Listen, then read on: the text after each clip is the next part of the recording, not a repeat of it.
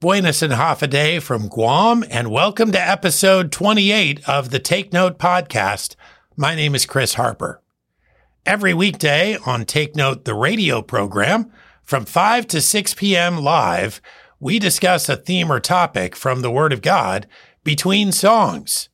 This podcast version features the topic and outline from one of our favorite programs from the previous week on Harvest Family Radio, minus the music.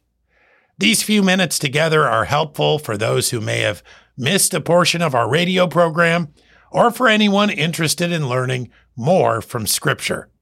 We click publish every Wednesday and Friday evening, Island time, and today we want to ask you to take note of John chapter 17, verses 9 through 20. We'll spend some time in a passage today that's commonly referred to as the high priestly prayer. It's the prayer of Jesus for his disciples. The primary aspect we want to highlight today is his prayer for their sanctification. To be sanctified is to be separated from profane things and to be dedicated to God, to be purified for use by God. This was Jesus' prayer for his disciples on this day and for those who, by their testimony, would be led to him in our day. Even those who have faith in Jesus up till and including us. Isn't that great to know? Sanctify them is our theme from John 17, verses 9 to 20. Jesus is well into his prayer by the time we reach verse 9.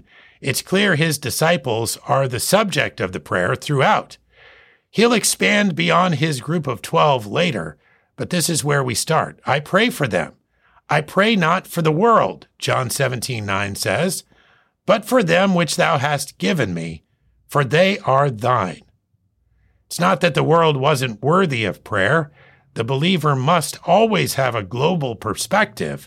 Jesus makes this clear to us in a myriad of ways throughout the New Testament. But at this moment, Jesus is focused on his own, those which the Father had given him, those which were the Father's. Verse 10 of John 17, and all mine are thine, and thine are mine, and I am glorified in them. The commitment the disciples had to Jesus was evidence of their faith in God. Their service for Jesus was service to God. They belonged to God, and they were showing forth his attributes in the world, glorifying him. Verse 11 of John 17, and now I am no more in the world, but these are in the world, and I come to thee. Holy Father, keep through thine own name those whom thou hast given me, that they may be one as we are. The time is quickly approaching when he will no longer be with them. He will die, be buried, raise again from the dead, be seen of them, give them their commission, and then rejoin his Father in heaven. But he is confident God will keep them through his absence, and he will give them a unity that resembles the unity of God the Father and God the Son. Verse 12 of John 17, while I was with them in the world, I kept them in thy name. Those that thou gavest me have I kept, and none of them is lost but the son of perdition, that the scripture might be fulfilled. None of them has perished, he says, or gone to destruction, save for Judas. Judas is referred to here as the son of perdition, or as he's called later, the man of sin, the betrayer of Jesus. But the scripture was fulfilled when he acts in betrayal. John 17:13, and now I come to thee, and these things I speak in the world, that they might have my joy fulfilled in themselves. The easy-to-read version helps us on this passage. It says, I'm coming to you now, but I pray these things while I am still in the world. I say all this so that these followers can have the true happiness that I have. I want them to be completely happy. Their joy would come in serving the Father, just as Jesus had done, not in fulfilling their own desires, but in fulfilling his, and this would make them truly happy. While the world, the flesh, and the devil would tell us exactly the opposite, this can't be refuted in light of Scripture.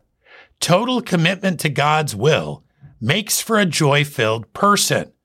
In spite of all circumstances, which may not be good, by the way, and no matter the cost, disciples of His are fulfilled by giving up their lives to Him. John 17:14. I have given them thy word, and the world hath hated them, because they are not of the world, even as I am not of the world. Jesus had equipped His disciples, but they had been met with hatred in the world. As He explains, this is because of their foreignness. Anyone with faith in Him is not of this world. We're the children of God, eternal residents of heaven, with another king and a different purpose, a purpose that angers so many who are at home within the world's system.